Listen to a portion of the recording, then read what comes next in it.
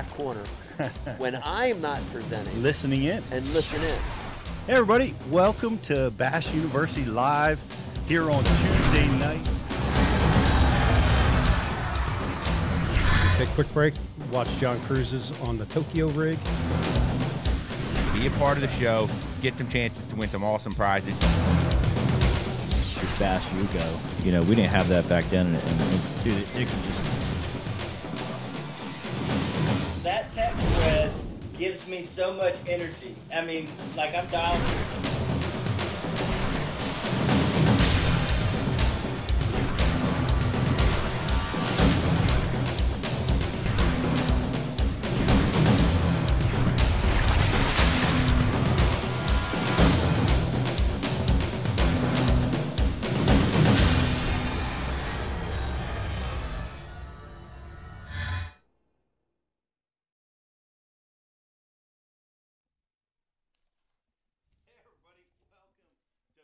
University Live. There we go. I hear me now. We're live now.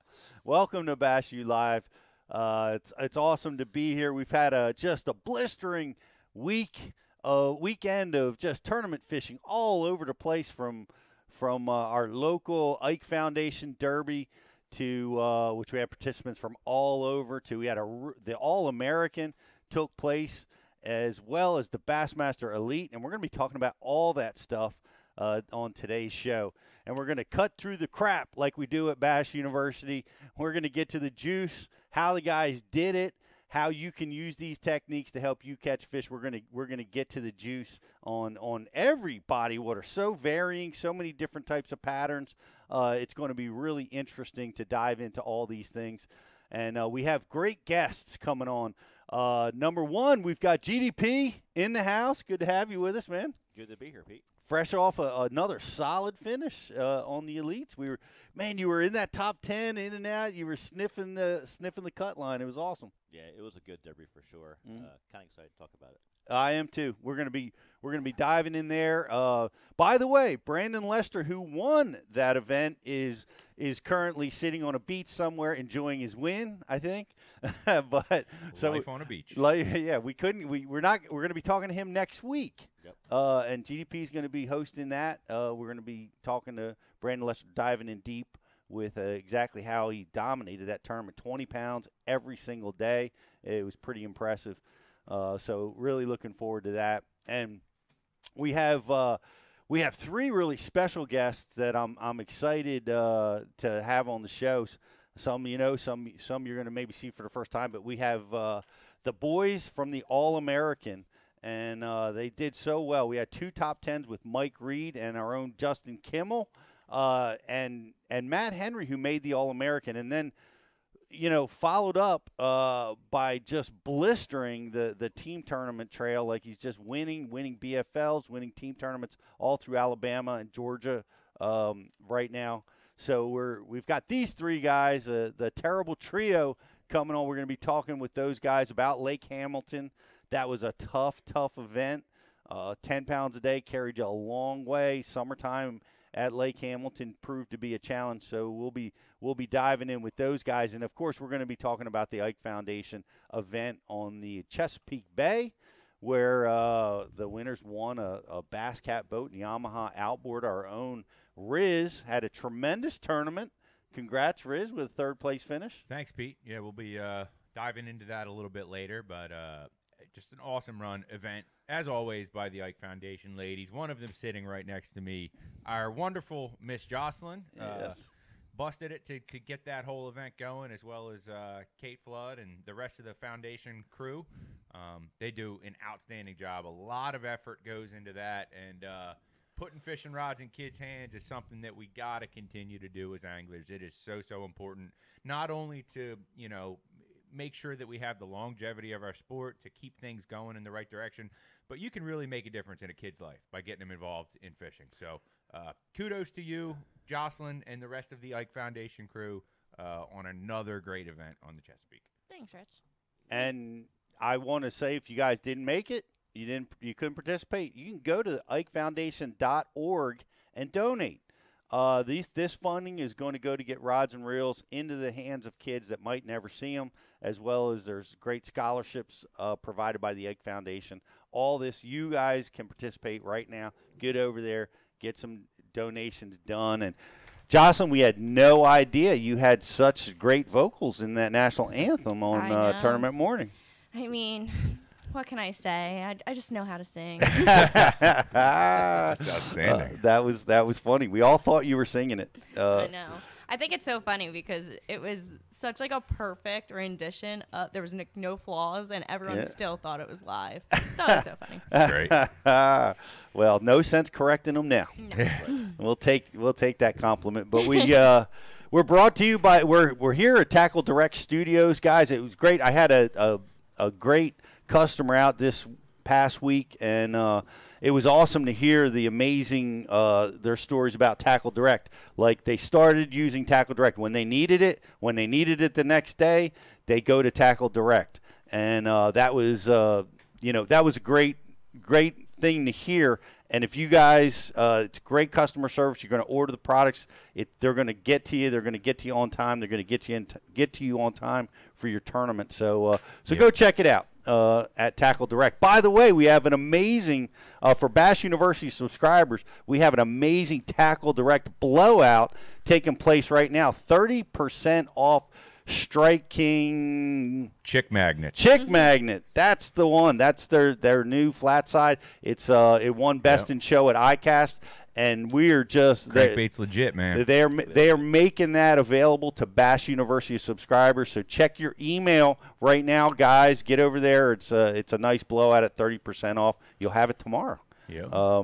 So go check out the Chick Magnet, and we've got what else we got going on? We've got I see we have as always our Facebook like and share contest. Go take care of that. You're watching over there. Yeah. Like us, share us. We've got TH Marine products. We've got VMC Rapala products. I see a nice TH Marine cull system. Of course, I didn't need one at the Chesapeake this weekend, but I may need one in the future. So it's good to have. Always. It's what happens when your boat 10,000. Yes, 10,000. You would think Pete, I wish I would have had your boat number, honestly.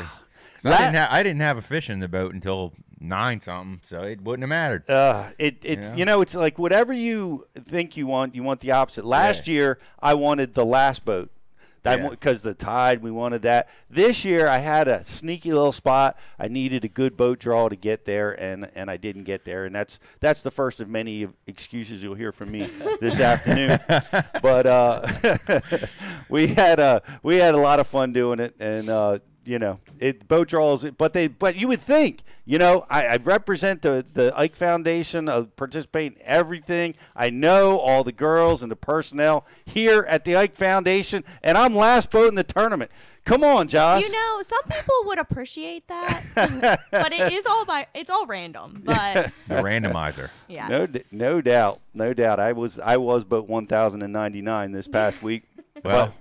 It's Pete. Sometimes the dice fall one way, sometimes they fall the other. I know it. I couldn't make. I did catch the majority of my weight in the last hour. Right. So that extra time did help me out. So, but it was a great cause, and we'll try to get them next time. We do have a grand prize. Pay attention. We're going to be talking about a lot of fascinating stuff. Like you said, we cut through the crap at Bash U. That is right. We get to the goods, not the dock talk, not the stuff that's going to lead you astray, the stuff that's going to help you get into the check line, help you be consistent. And pay attention to today's show, because we're going to be giving away a $50 Tackle Direct coupon to a question that Riz is going to prepare and ask at the end of the show. So if you get that right, it's going to be based on what we talk about here on the show. Right. You get that right. The first person to get that right, we're going to give you $50 at Tackle Direct. So, very cool. And our Facebook like and share today, Pete, is also we're going to do a Bash U TV gift card for our Facebook like and share to give somebody out there watching on the Facebook waves a chance to see what the program's all about and brag about it to their buddies. Because if you're watching right now or you're listening on podcast, I want you to pay attention real closely. You need to sign up for Bass U TV. This will absolutely help your fishing. It'll take your game to the next level. You have the best anglers in the world teaching about what they're the best at. Right now is a great time to try it. Use the code BULive30. That'll get you 30 days of free access to the program. Or if you're signing up right now, sign up for the Frog Days of Summer promotion, man. We're hooking you up with some frogs, a Bass University official camo hat. It's a full year. Commit yourself to it. Invest in your own fishing with the Bass University. It will absolutely help you out there on the water. I also noticed at the Ike Foundation weigh-in, when everyone was walking up the stage, the amount of people that had a Bass University hat. It was crazy. And they all said that they love Bass University and that that's their lucky hat. So you can have a lucky hat, too, if you sign up for the Frog Days of Summer. You could get Lucky your lucky hats. hat right now. Exactly. Plus, we'll give you a couple cool Terminator frogs, and that's just be part of it. Be part of it. Put the time in. You hear this about a lot of guys in their fish. You know, they want the quick fix. You want this. Put the time in. Work on your game. It's going to really help you when you get confused. You get lost out there. This is when it's really going to benefit you. So be part of it. Come on, join the program at bassu.tv. And we've got a trio of Bass University subscribers in the wings we're going to talk to. Are we going to take a break, Riz? Yeah. And then we're going to bring these guys on. Guys, if you're just tuning in, really cool show. We're going to be talking about the All-American of Lake Hamilton. We're going to be talking about the Elite Series that just took place down on Pickwick. And we are going to be talking about the Upper Chesapeake Bay, where I was boat 1099. We'll be right back after this. Boat 1.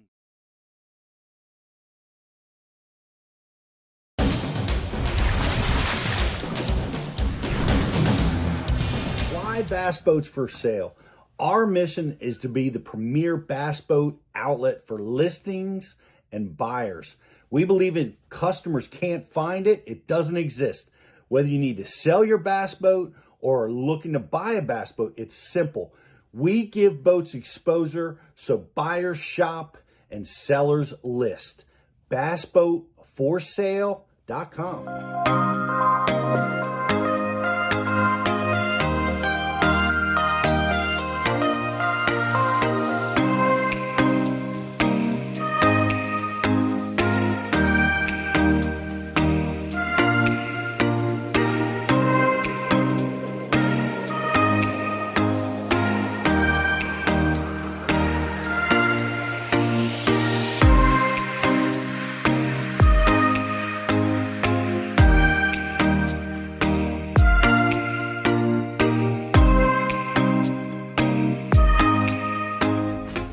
Aquaview, the leader in underwater viewing technology.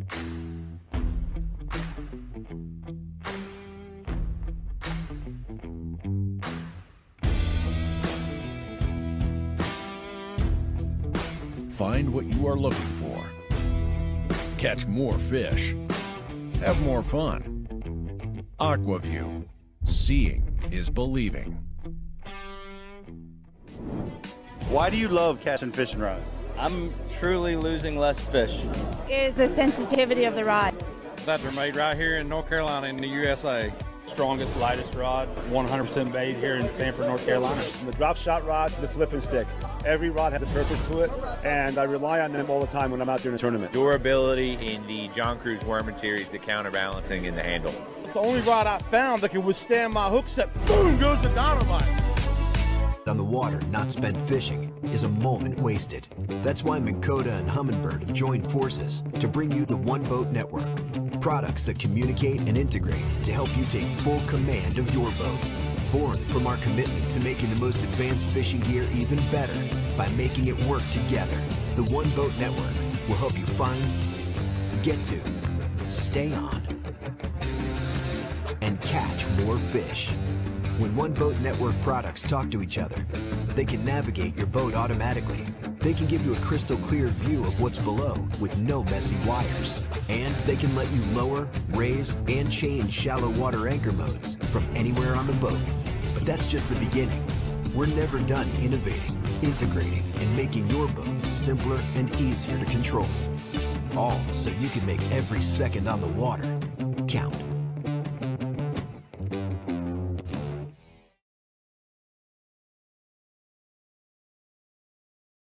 Why bass boats for sale?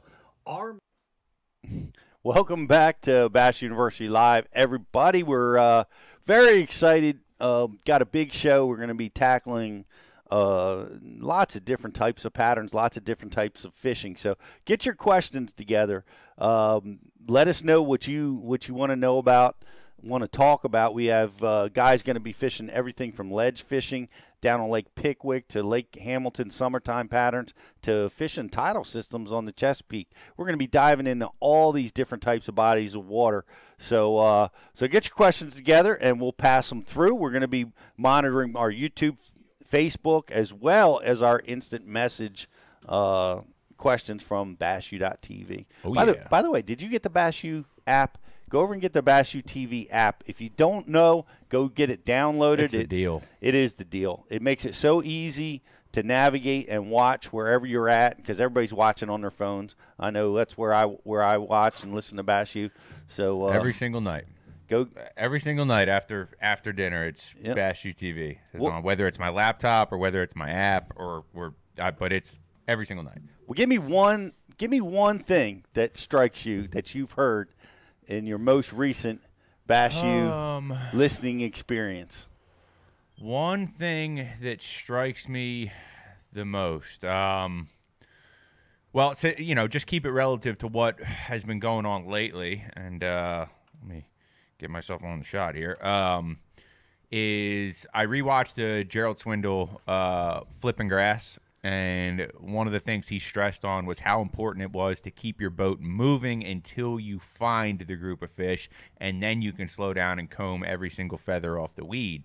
That was it clicked on me actually this past weekend because I ended up doing some grass flipping out on the Chesapeake, and if you remember, in the morning it was gassing. The wind was absolutely gassing. And in that on-water video we did with G, it was exactly like that. The wind was blowing at his back.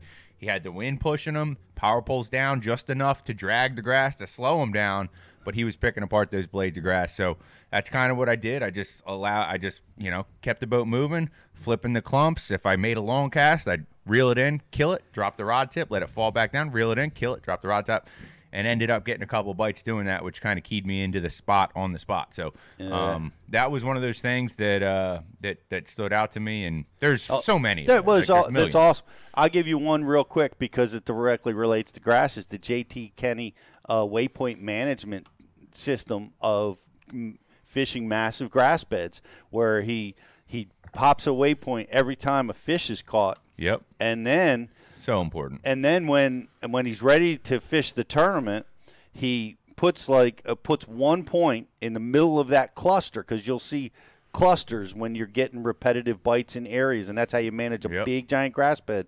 And he puts 1 point in the middle of the dense clusters and erases all the clutter, erases all the other points, and keeps just one, and fishes around that area on a big grass bed.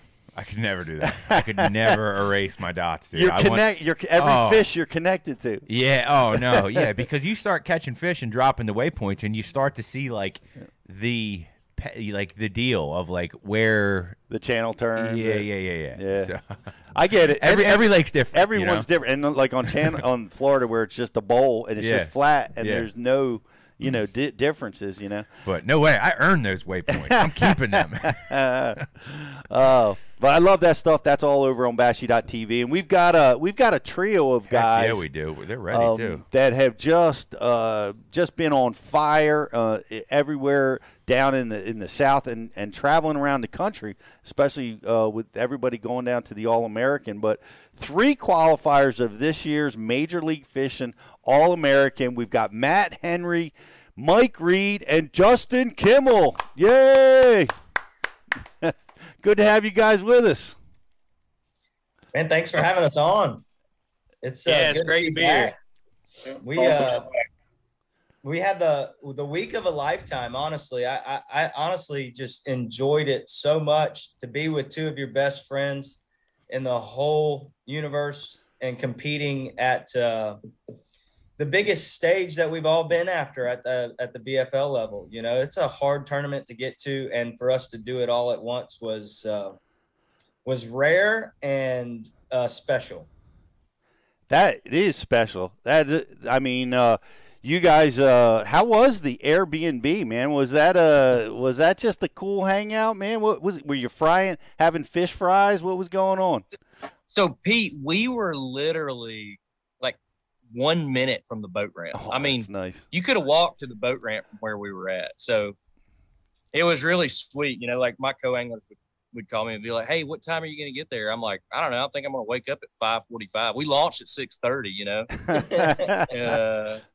I'm like, "I'll meet you there at like 6:15," and the guys are like, "Wait, what?" I'm like, yeah, "It'd be all right, believe me." So it was really sweet. I mean, we had to hook up. We had all our boats lined up out there. You know, we ate good too. We had some steaks one night. I had a buddy that come down from Little Rock. We had some cheering sections out there, so it was pretty sweet. Is this the first All-American for all of you? Has any of you been there before? Well, it's Justin, All-American. Justin's been there, several times on his first trip as a boater. So first trip as a boater. Yep. Awesome. Did you say, Matt? Did you say you've been there before? No, that was my first trip to All-American. So, and what a show they put on. It's an awesome tournament. Definitely want to make it back. Well, tell us about that, because I remember back in the FLW days. I mean, the All-American was the deal. I mean, it still is. It's a big deal. It really is. Did Major League Fishing did they roll out the red carpet for you guys? Take us through that experience. Absolutely, they didn't waste any stops there. We had a banquet on one night, registration. They had awesome food, awesome experience. Just the way that they went about. They had people out there grabbing your fish. When you're up there on stage, they wanted you to be on stage, be able to talk on stage. They had people coming in and running your fish back and forth, so you didn't have to do that.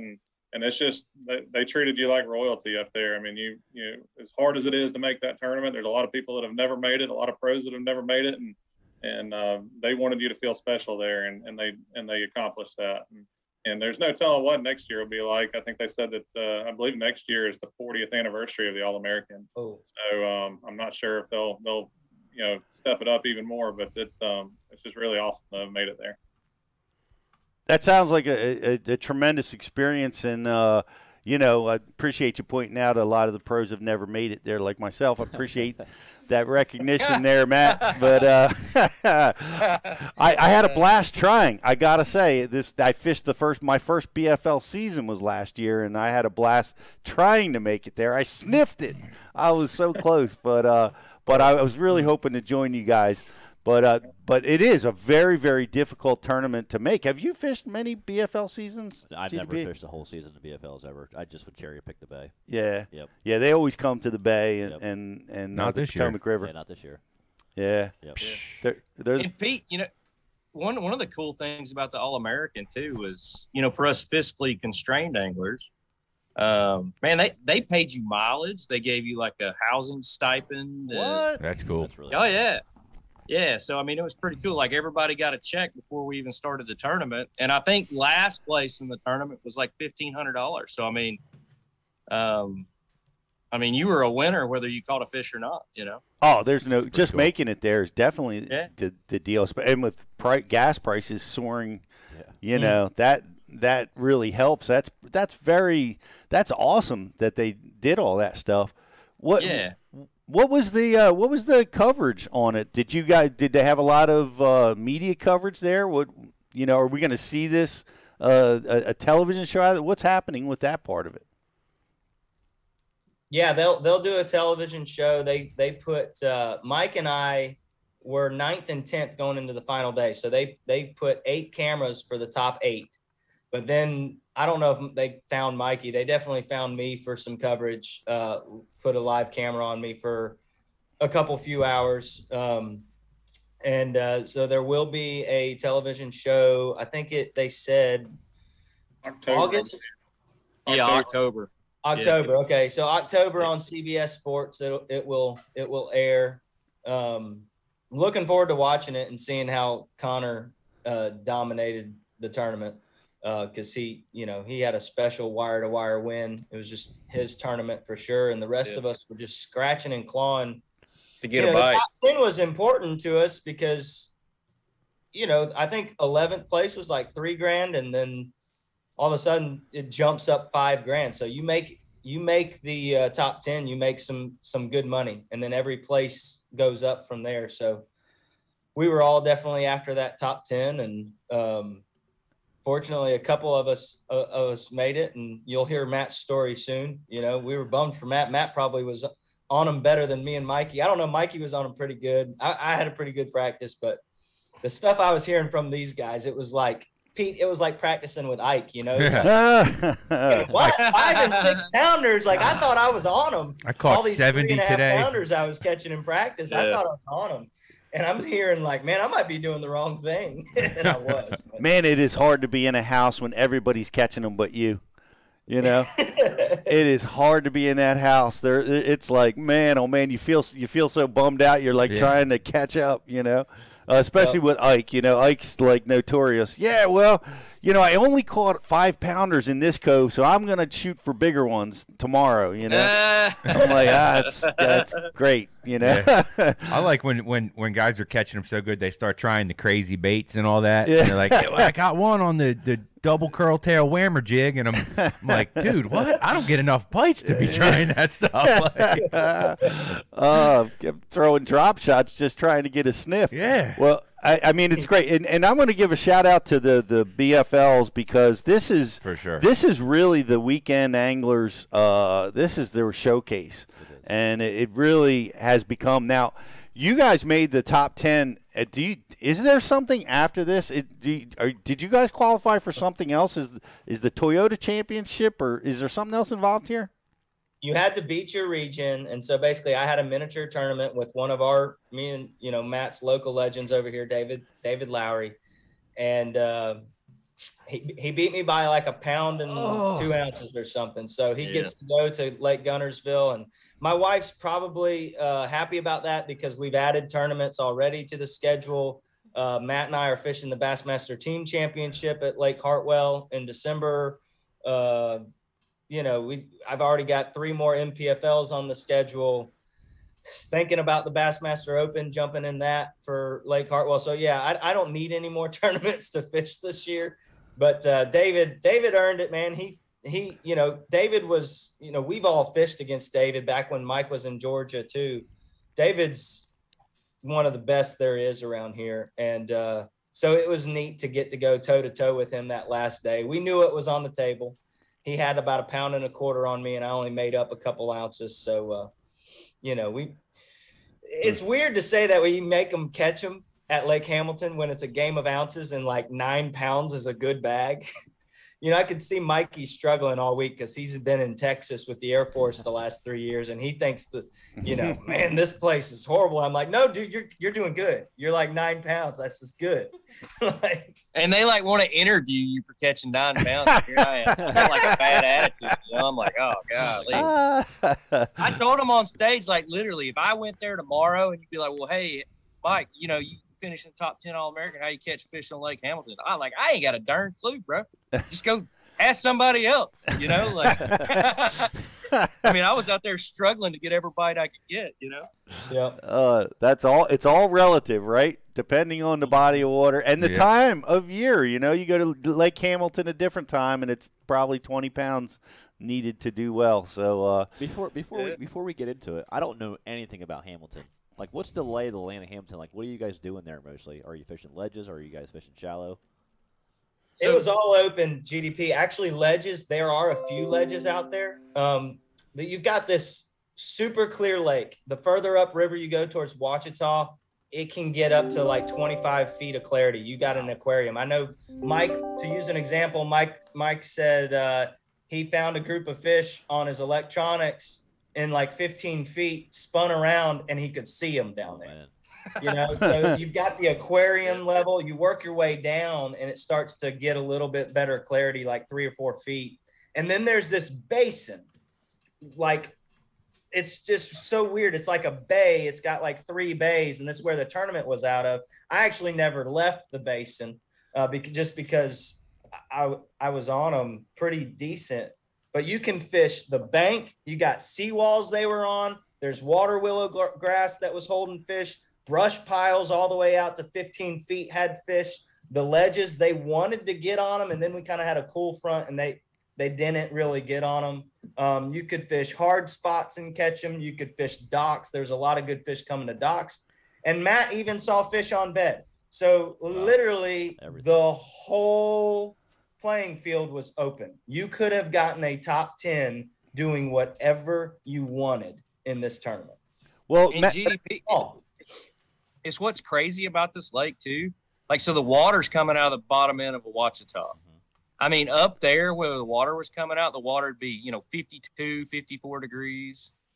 And then down on the main lake, you're at 80. Wow. That's a big difference. So, yeah. And it's really weird too. Like, even when they're starting releasing water, like, you can't really even tell it on the main lake. Like, you have to get to like the third bridge before you can even tell there's current. So it's pretty impressive. And then the other dynamic of this lake, which is unique to me, is there's milfoil all over it. Ooh. That sounds They don't like the grass though. They don't like to use that until it gets thicker, apparently.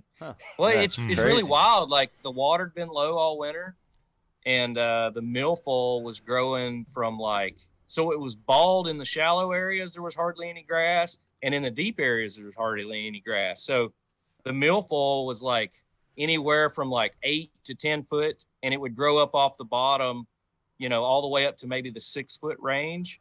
And, it might have been anywhere from 2 to 4 foot up off the bottom. So these are really hard to get bit. These are interesting lakes because the White River, they discharge from the bottom of the dam. Oh yeah. On the upper lakes, and it feeds their trout. Capacity. Lots of rainbows. Lots of, so the trout fishing capital of the world up there near Flippin, Arkansas, and because of that, so even in the 95-degree heat, you're fishing in water temps that are in the 50s, Wow. Coming out of the bottom of that dam. I want to go there. Yeah. I do. It sounds neat. It's fascinating stuff because, man, like Mike, I was talking to you. You were seeing trout sometimes following your baits and stuff. Yeah. And I really tried to capitalize on that. I went up there a lot and really tried to capitalize on that. And, I had one day where I really did capitalize on it, and I thought you could win doing that. But, man, those fish in that clear water are just so hard to get them to eat. Every condition has to be correct. Even boat positioning, if you position wrong on a seawall or a dock, the fish would just swim out and look at you and be like, #nope, and then turn around and swim away. So it just never did. That type of bite never lined up during the tournament. So. You guys can throw an A-rig, right? You can. You guys never. Yeah, they weren't on it. No, I checked. Okay. Yeah, we all tried it, I think. Yeah, that water tank sounds A-riggy. All right, let me give you. We got 3 guys. I want to hear the patterns. Matt, you won practice, so let me start with you, and let's fire through here and talk to me about your patterns that you developed during the tournament. I wouldn't say I necessarily won practice. I just happened to see a whole bunch of big fish in practice. I went out in pre-practice, the week and a half, 2 weeks before the start of the tournament, whenever prior to that off limits, and I had a decent pre-practice out there and kind of found fish doing a little bit of everything. Obviously, and you go to a tournament like this, you're trying to fish your strengths. You're trying to find something that lines up with your strengths because that's when you win. And that's what I looked for. Right. I was trying to find, frog bites, topwater bites, anything, flipping, jig, anything I could find that, made me feel at home. And this lake did feel a lot like home, even though it was a very odd layout. It was just a strange, you're in like an Ozark kind of highland type lake, but it didn't necessarily really fish like it. It was kind of a strange lake, but I had a good kind of, I was optimistic, and I knew that the weights were going to be low. You see it. It doesn't matter what time of the year it is. It seems like, 10, 11 pounds is a strong bag no matter what time of year it is. So I kind of knew that going in, but our first official practice day was actually Memorial Day, and you want to talk about a lake full of boat traffic, and it's got to be one of the busiest lakes in the country when it comes to boat traffic. And I had a pretty good day. Out there, I was optimistic. Once again, I was catching some 3-pounders, 4-pounders, a lot of 2-pounders, and noticed that you could catch them out offshore. I found some offshore holes that I really felt like you could get a good start, get a good bag in the boat, and then I really felt like the tournament was going to be one shallow, and I think it was. But there was just so many fish up shallow on the bank, and I saw a lot of those fish visually. When I was practicing, I was getting follows, I was getting some of the bites, shaking them off. And then we had an off limits day on Tuesday, so after Memorial Day, and that's the day that they did the banquet and a lot of those things. And that was kind of a good day because I got to get my boat prepped and and a lot of things get rigged. And then we had a mandatory practice day on Wednesday where we actually had to practice with our day one partner, our co-anglers. And so we go out and go on that day. And I went and decided to check one place that I had not checked on Monday that was a pre-practice place. I pulled into it and kind of looked around, and there was a lot of brim beds in the pocket. Like, it did not matter which side of the pocket you were on, there were brim beds lining the entire thing. And it was really crazy. And there were brim on all of them. So it did not matter where you're going, there were brim beds everywhere. And I was like, well, this is going to go down. And I started looking around. There wasn't many people up shallow. It seemed like a lot of people had started losing, their hope in that shallow bite and started moving off and fishing the long points and the slow tapering points, the brush piles, schooling fish, any of those types of things. And I was like, man, I might have all this stuff to myself if they stay on it. So I went and checked a few things. I was rolling around with a weightless fluke in my hand in practice, things that I could shake fish off. I had the hook cut off on it. I was throwing topwater, jig, frog, all those things. And I was getting bit pretty much on all of it. And there were wolf packers. You'd see 3, 4, fish together in groups that were all 3 pounds or better. And I had one that came out under an overhang and ate the fluke, and I was trying to shake her off. The hook's cut off. I have the hook's cut off behind the barb. It's just a blunt, into it. And she's like pulling drag, like on my reel. I'm like pressing a button, trying to get her to let go. And I turn around, look at my co-angler, and he's just laughing. And like, she comes up and jumps like 4.5 pounds. And I was like, this is getting crazy. Like, we're going to have a shot. And so I said, we're not making any more cash. We're not fishing anymore. And I decided to treat the rest of that practice day like I was looking for bedfish. I've had the trolling motor on 10, and I burned down the banks of every pocket on the lower half of that lake. And you'd pull up, you'd go 3, 4, 5 docks, you wouldn't see a fish, and then you'd see 3 or 4 or 5 fish under one dock that were all 3 pounds or better. And if you looked around in that area, there'd be a brim bed somewhere within a dock or two of where that was. And then you keep going a little bit further, and you'd see, you might see 1 or 2 2-pounders, and then you look under an overhang, and then I saw one overhang, it had 20 fish over 2.5 pounds under it.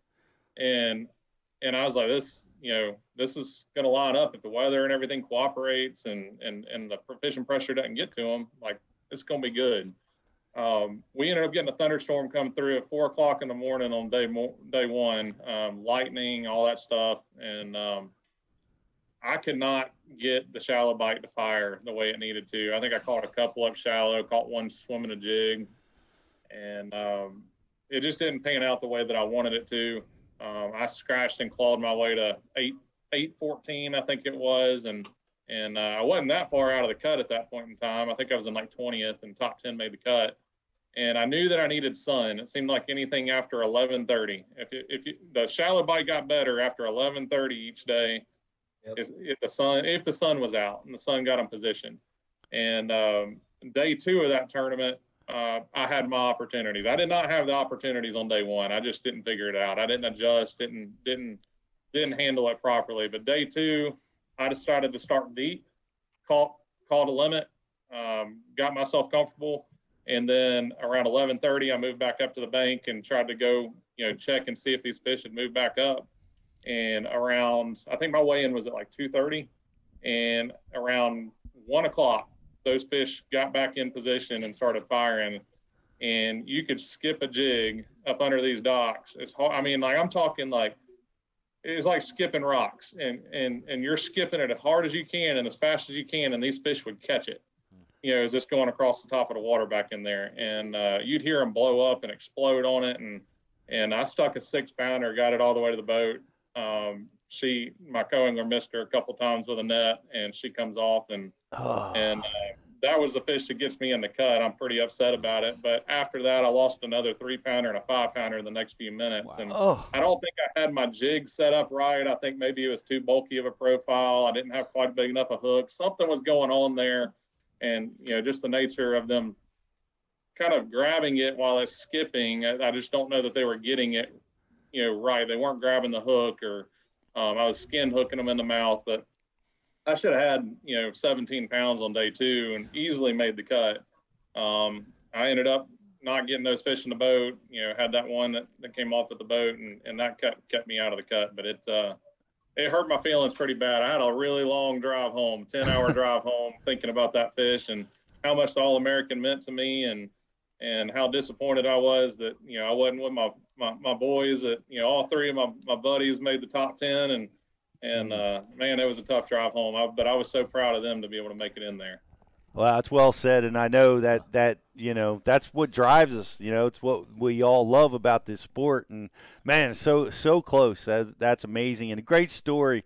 And we're going to get back to your story, because your drive home was followed up with a fury of fish catching, amazingness that we're going to talk about later, Matt. But I want to throw it over to Jocelyn, who's handling our IM board. Do you have any questions over there for the boys? I do.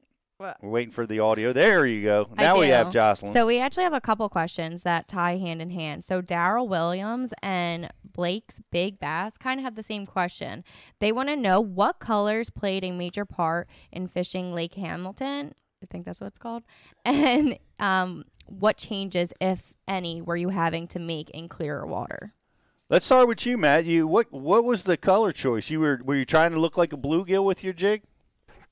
I was. I tried to have something that had, kind of the green pumpkin, watermelon hues, but also had a little bit of chartreuse mixed in, and a little bit of orange and stuff in it as well. And what I did notice is that one thing that was unique on that lake, and I think Mike mentioned something to me about it in practice as well, is that for some reason that lake, when you got up shallow, a lot of the fish looked really, really dark. It did not matter if it was bluegill, if it was the bass. Like a lot of the bass I was catching, like if you caught them offshore, they just looked like a normal largemouth bass, that green kind of hue to them.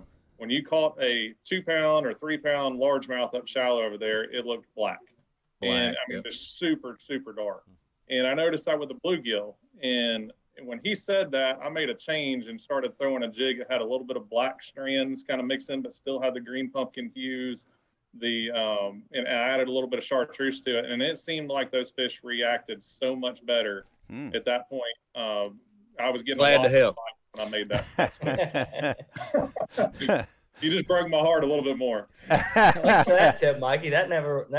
Hey, so no, like me and Matt put in at a boat ramp. We stayed together on the unofficial practice day, and we stayed at a boat ramp. Well, I was telling him, like, I had a black jig tied on, I had a black frog tied on, and Matt made a comment like, "Ain't this lake clear?" And I'm like, "Man, look at the bait. Like they'd have these little sawdust mats, if you will, like because the river's always flowing, so they had a lot of floating debris out there. The water had just come up that spring, so."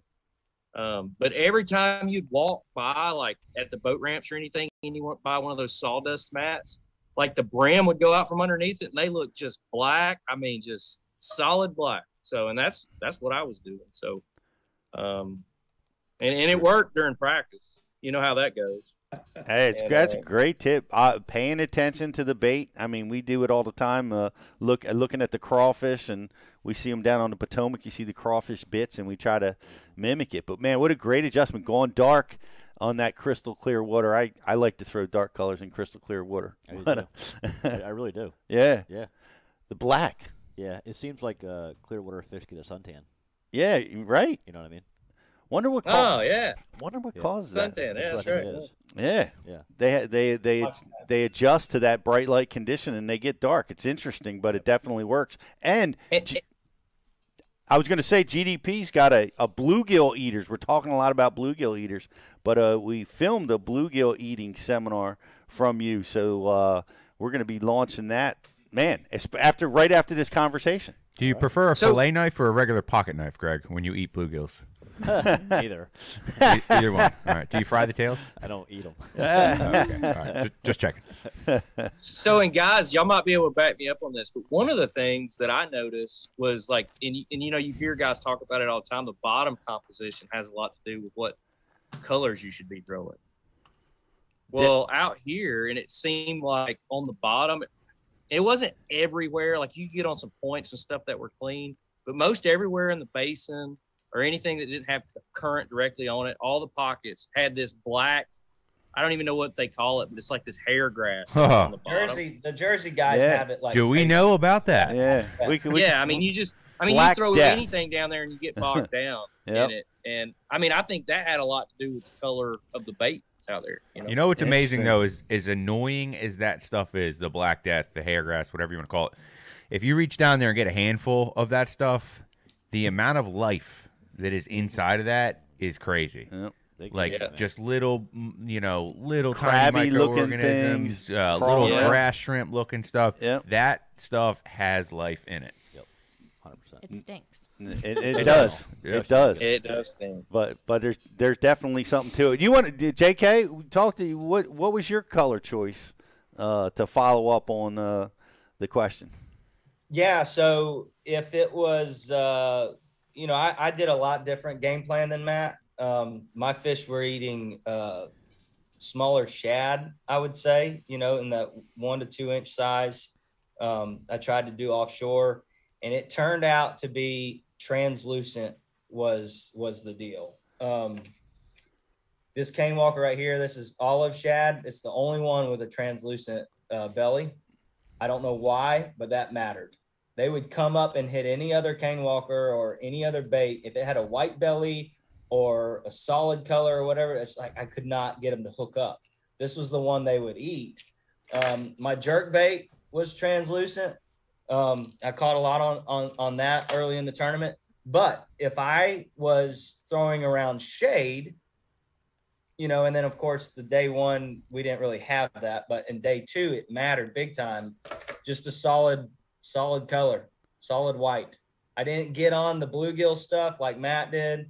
I really wish I would have. It sounded a lot more fun than what the exhausting and trying tournament that I had. But yeah, it just seemed like an aquarium to me, and translucency just seemed to matter. I couldn't take my whole flashy approach that I do sometimes here at Hartwell and Lanier and stuff. Those flashy baits, they weren't on that stuff. They wanted it translucent, and it's kind of like a fall deal. You throw that clear stuff in the fall when they're on that tiny bait. There were so many times they'd come up and grab that Berkley, that it's got a lot of tinsel in it. They would just come up and grab that feather hook. And everybody knew that feather hooks were a deal there. There's a Bassmaster episode from when Ron Sheffield won there where they were making such a big deal about the chicken feathers on their hooks. Yeah, they called it chicken feathers. Chicken feathers, back in the day. But yeah, they still ate the feather hooks for sure out there. Two completely different approaches, man. That's pretty awesome. And I know you gave the interview where you're like, interview somebody else. This is you, Mike, because you're not sure. You just junked around. I mean, what was your pattern? You topped the trio here. So what was your pattern for the All-American? So let me just kind of start at our non-official practice on Memorial Day. A little bit different than Matt's experience, but I didn't see anybody offshore. So maybe you noticed nobody was fishing on Memorial Day, but I stayed offshore in the danger zone, if you will, of all the boat traffic. And I focused on offshore, like I knew this tournament couldn't be won in the back of a creek. I did know that. I mean, you can look back. I mean, we've got plenty of tournament results at different times of the year. And I'm most comfortable in the back of the creek. That's what I want to do. And I felt like I could get a good finish doing that, but I knew you couldn't win it doing that. The big fish just don't live in the backs of the creeks, not the truly big fish, and the kinds of bites you were going to need. So I actually found the same fish that Lowry was fishing. We talked about it. I mean, I had a 70 fish day back there in that particular creek. And, but I only had maybe 10.5, 11 pounds that day. It was an epic, fun day, but I just knew that wasn't the deal to win. So I forced myself to stay down the lake, or, around the islands, main drags. And I knew I could get some bites shallow if the sun got up, but I really focused my practice offshore. And I stayed offshore. That's a big thing here in Texas. If you stay on the bank, you're going to lose basically everything. So I've really tried to up my game there. And I was able to find a couple of offshore spots that just was loaded. One of them was a hard spot, and it was in the middle of all that, that black hair grass. There was just a little rise on this big flat. I wouldn't even call it a hump. It might have been a 5-foot rise. And it just had a hard spot on the side of it. Did you find it fishing or like graphing? I found it graphing. Nice. I was trying to graph areas that weren't so obvious on the map. You know? Yep. And I rolled over this one on Memorial Day, and I mean, they were lined up on down scan. It was just one after another on the bottom. And I was like, oh, man. I looked at my co-angler. I was like, are you sick and tired of idling? We've been idling for like 4.5 hours at this point. He's like, oh, yeah. I was like, let's catch one real quick.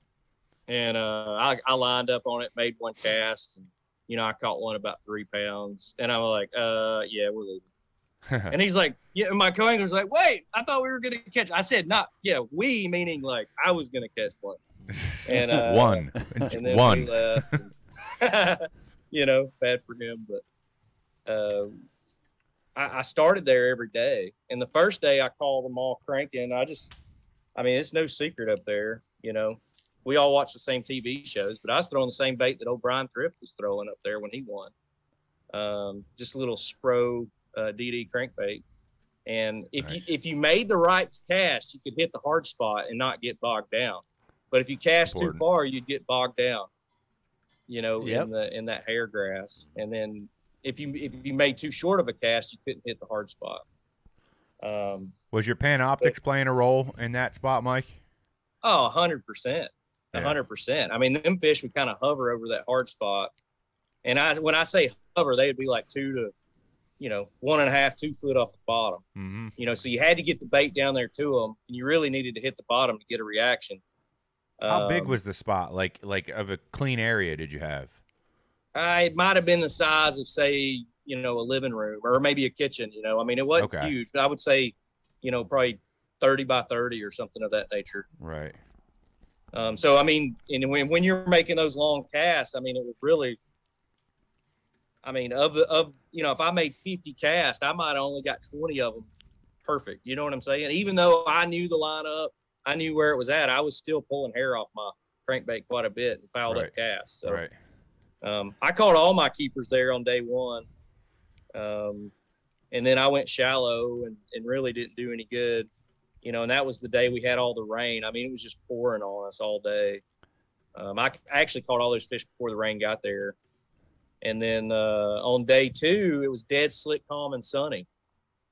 And I started there, and I only caught one on the crankbait and wasn't really doing a whole lot of good. So I picked up a flutter spoon, and I just had one of these old nickel flutter spoons, and was able to get some additional bites and left there with a small limit. And then I would go shallow again and trying to make that work.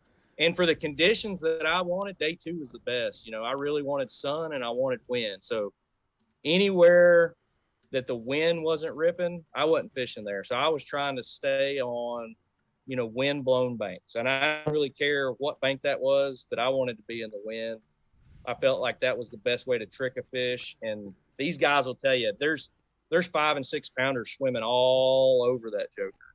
It's just really hard to trick them, And the other thing, the fish would move every single day. So, like, if you thought you found a stretch, which we all did, we thought we found a stretch, you could go there the next day and you wouldn't see any activity at all. So and there was brim beds everywhere. They're on the main lake stretches. They were on the main drags. They were on the points. They were in the pockets.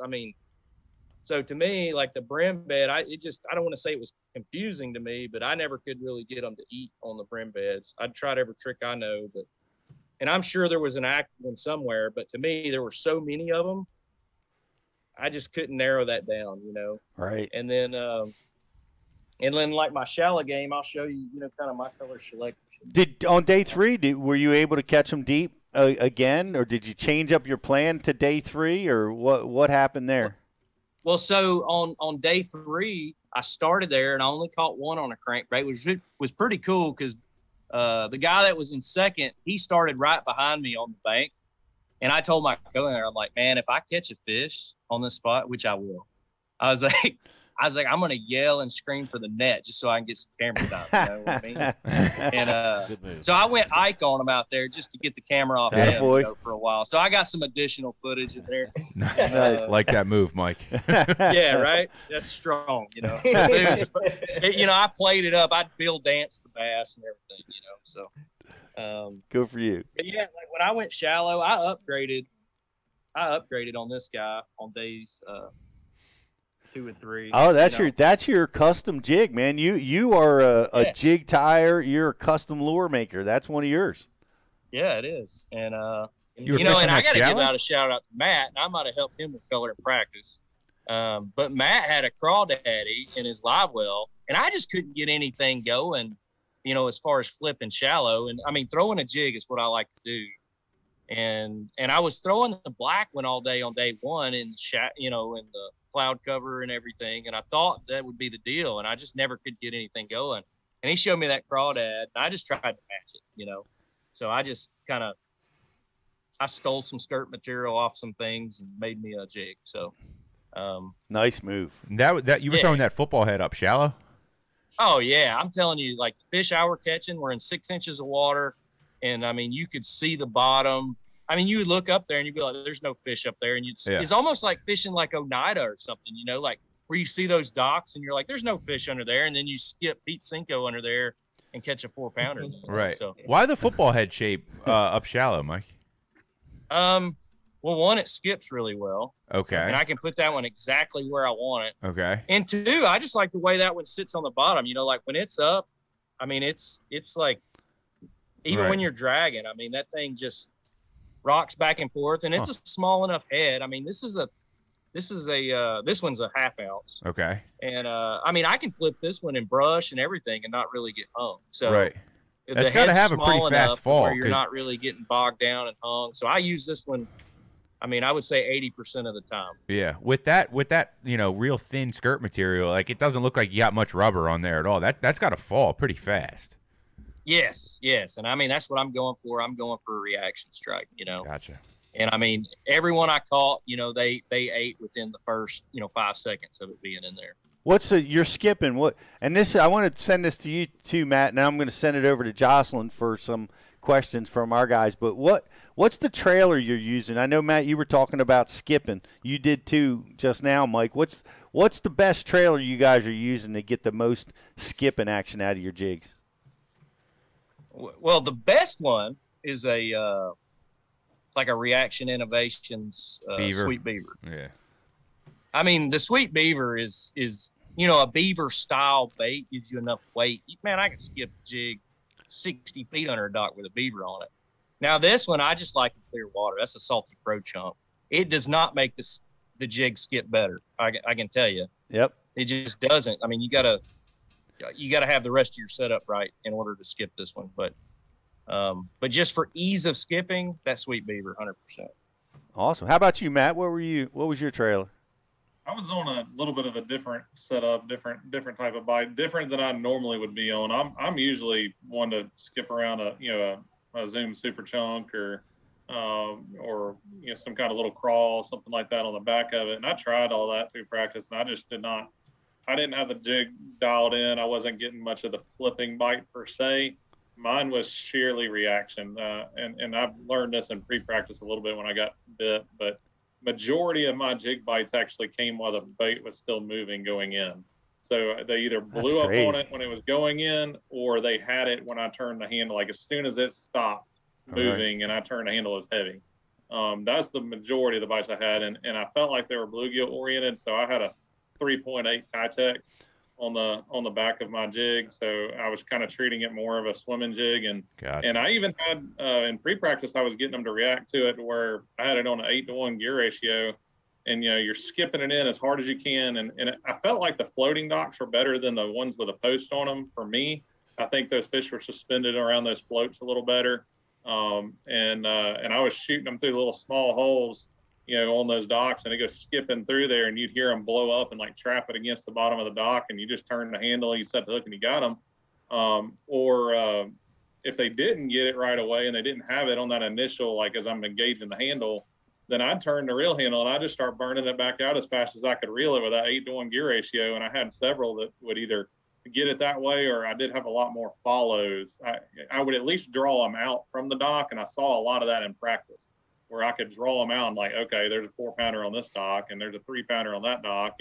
And so I got to see a lot of fish because of that, but I obviously didn't have it fully dialed in. I'm thinking that swim bait, with as fast as that thing was moving, I'm thinking that they might've been grabbing at the back half of it just a little bit, and they weren't getting the full jig in their mouth, and that might've been part of my problem. But yeah, that's it's a tough one to overcome, and you hate to learn those lessons live in the tournament, and I think you're going to figure out what that solution was. Of course, when I'm in that situation, I always solve it on the ride home, which is a great time to solve your fish losses, when you're driving home.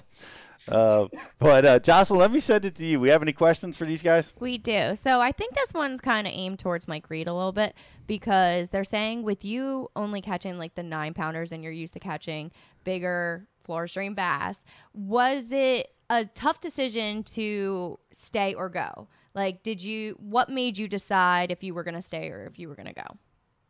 Well, I saw the potential of what was there. And I just know in tournament fishing, well, I mean, you get the sense of when you're close, like, what weights it's going to take. And, we see all the big bass and 22-pound days and yada, yada, yada. That's what we're all thinking. But just historically on this lake, 10 pounds a day is really good. And on day one, I ran around and checked some big fish areas, and I feel like that really hurt my bag, because I'm like, okay, well, they're not firing here. Let's go check this spot. Oh, they're not firing here. Let's go check this spot. Well, on day 2 and day 3, I'm just like, we're not going to advance by doing that. This is not a run and gun. To me, it wasn't a run and gun type lake. Although I did check several spots throughout both days, it was all conditions based, and it was like, okay, well, hey, the conditions are this is what we're going to do. And I still knew the bite would be tough. So you had to kind of, I don't want to say milk an area, but you just had to kind of slow down and really be very deliberate to get a bite. I mean, maybe the guy that won it, maybe he could do that, just blow down the bank. And, he had his bait dialed, but I couldn't, and I didn't feel like I could win that way. And I didn't feel like I could catch fish that way. So I really slowed down and really tried to make my deal work. Like I said, I committed to offshore because I knew I'm always, I haven't got that big, BFL win like these guys yet, and I knew like the back of the creek game, that's what I love to do. I could go do that and I could have a good finish, or I could stay offshore and try to win this joker. And that's what I did. And, and I still had a good finish. So that's awesome. That type of persistence is what gets you the win, even though it didn't do it this time, Because you can't spin out. You can't spin out and be like, oh, I got to go try this. Oh, I got to go try this. Oh, I got to try this. You just got to, you're confident in what you're doing. You can definitely spin out, Mike. Yeah. It happens all the time. This little guy got me some key fish on day 3. Yep. This is a PH Custom Lures. It's called a gulp. And, man, I'm telling you, like on day 3, I culled 4 times in the last hour and got what I got. So ended up with the second biggest bag on day 3. So it was kind of struggle bus on day 3 all the way up to the last hour. Well, that was a nice adjustment. And that, again, great finish for all you guys. Just tremendous just making it there, and then you two getting the top 10, and I know, like I said, Matt, you missed a couple of key fish that would have put you right there with the boys. But this is interesting to me because you had this is a great story. You left the All-American, and while these guys were fishing in the top 10, and you drove. Well, you drove all night, man. Tell us that story. I would be like just so mad that I missed those fish. I don't even think I could fish a tournament the next day, but you did it, man. Tell us that story. Yeah, I was frustrated for sure. I mean, I obviously knew that I really felt like I had the opportunity out there at the All-American to catch them, because I really thought a 20 to 25 pound bag was possible from what I was seeing. And I figured out I found a bait that made him react. So when losing fish and losing a fish at the net, that we had an opportunity at, a couple of times, like it just, that hurt. And so I was pretty amped up and mad, and I was frustrated, and I got my boat on the trailer real quick after I got weighed in. I went back to the house. I saw I had a frozen pizza left in the refrigerator, and I was like, I'm not going to have time to really stop and eat. So I turned the oven on, put a frozen pizza in there, and packed up the truck, and I had everything, in the truck. The pizza was ready. I ate it, and I hit the road. And I think I got on the road before 4 o'clock. And I had a little bit of a hard time making that decision, because I really, I was kind of between staying and my three buddies were, going to have a really good shot of being in that final day. And it's like I kind of wanted to be there for them and be there to watch that. But at the same time, I was like, man, I know that they'd want me to go back and go, fish this Berries Classic. So the Berries Team Trail is one of the biggest team tournaments in the state of Georgia. And every year they have their classic, which is the first day's on Oconee, the second day's on Sinclair. So it's 2 different lakes, 2-day tournament. Oh, that's very cool. I remember talking to you about this, Justin. This is interesting, where it switches bodies of water. Yeah, we've tried for 14, 15 years to try to win this tournament. It's been the one that's always eluded me and Justin, because we're team partners fishing these tournaments all the time. Lost by .02. It was like 2/3 of an ounce 2 years ago. We lost to Tony Couch. And Pete, you probably know Tony Couch from a lot of the days of fishing, but we lost 2 years ago to him, and to be that close, it hurt. So this is the one tournament that has just been that monkey on our back, that's been at home, that I just can't believe we hadn't won it yet. And so I drove all night. It took me 10 and a half, 11 hours to get home, stop for gas, and the last 2 hours was really tough. The last 4 was kind of tough. But every time I'd stop, I'd grab a ice cold drink out of the cooler, and I'd like stick it down my shirt. Something to try to get me woke back up. And that's right. And just to get me there. Well, I pulled into Sugar Creek Marina at Oconee at 3:30 in the morning, and blast off was going to be right around 5:30, 5:45. So I got about a 1 hour power nap in the truck until people started pulling in. And I did not light them up on that Saturday. I had a tough day. I had, I think, 3 over 4 pounds that blew up on top in the morning. I didn't get a hook in any of them. Heck, part of that may have been my fault, because I was so tired. I don't know, but I never got any more big bites. I just did enough to hold myself in it. I had like 10.8 pounds, and I was pretty upset, to go through that. And I was like, man, I made this drive, and and now I'm not even going to be in contention to win, and this stinks. And how far back were you? You said you were in 39th place. I was in 39th place after day one. There's like 110, 120 boats, something like that, fish this tournament, and I think 17 something was leading. There was 2 17-pound bags and 2 16-pound bags, and so I was pretty far back, and I decided to. I'm going to show up and fish day 2 anyways. It's a free entry fee. I mean, me and Justin finished 3rd in Angler of the Year for the trail, and they give you a free entry fee into the Classic if you finish in the top 3. And I was like, you know what, I made this drive back. I was having to burn that gas to get back to Georgia anyways. Might as well do it and fish it, within a free entry fee. Maybe I'll go win big fish or something. And the stars aligned on day 2, because I ended up catching 22.5 pounds on day 2. Holy smokes. And I ended up vaulting all the way back, came back and won it by a pound. So that's awesome. That's absolutely awesome. The Classic solo this year, I hated that my boy wasn't in the boat with me, but it was just one of them days. It happened, and it was a pretty cool story to be able to come back, from that. I don't know why I even fish a day 1 of a tournament. I just, I mean, that's how I qualified. I know how you feel. American. I caught 26 pounds on day 3, and it's just kind of one of those things. I don't know why I show up on day 1. He's the comeback kid. His first BFL he ever won was a 2-day. He snuck into the cut, had like last place. came from like 11 or 13 pounds back in one day and got it. I don't know what he does, but he makes that comeback happen, man. Well, in this situation, I think you got a full night's sleep.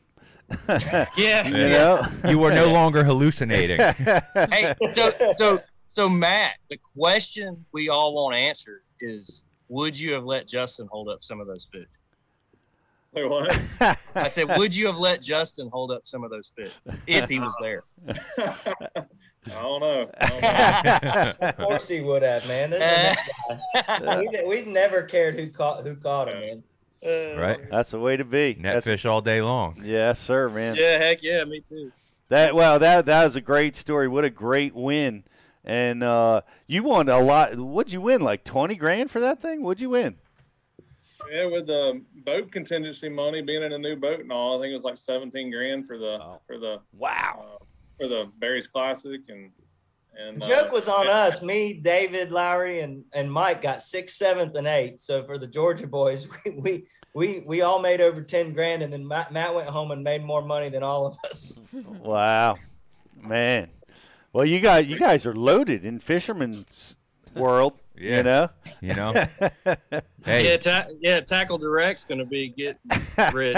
By the way, we have the Strike King crankbait on for you guys that are subscribers at $6.99. It's 30% off. Go over there, check it out. If you've not used Tackle Direct before, you're going to love it. You're going to love the customer service.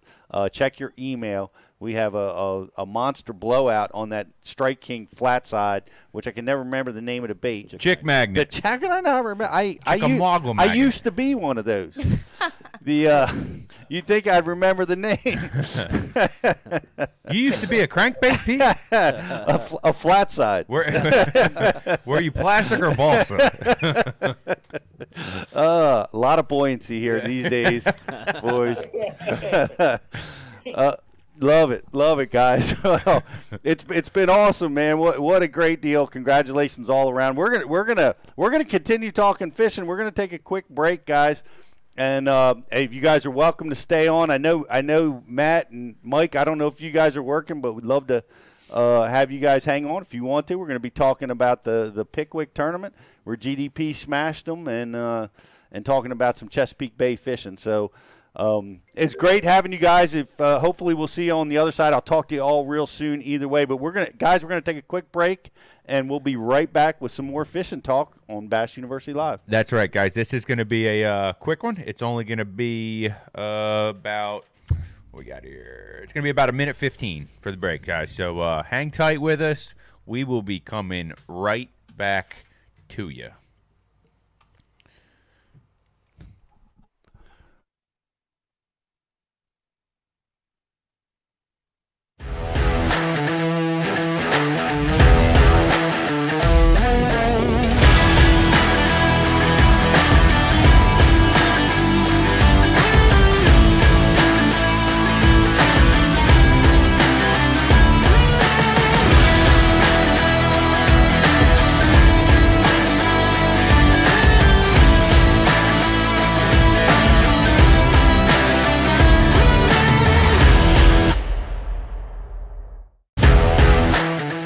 BassBoatForSale.com is the world's premier bass boat listings business. We focus on driving premium web traffic to our main website, business Facebook page, business Instagram, and our business YouTube channel, providing your bass boat listings the best buying traffic and top-notch exposure. Whether you need to sell your bass boat or are looking to buy a bass boat, it's simple. We give boats exposure so buyers shop and sellers list.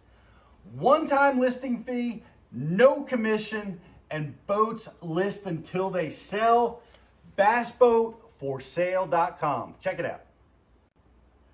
BassBoat.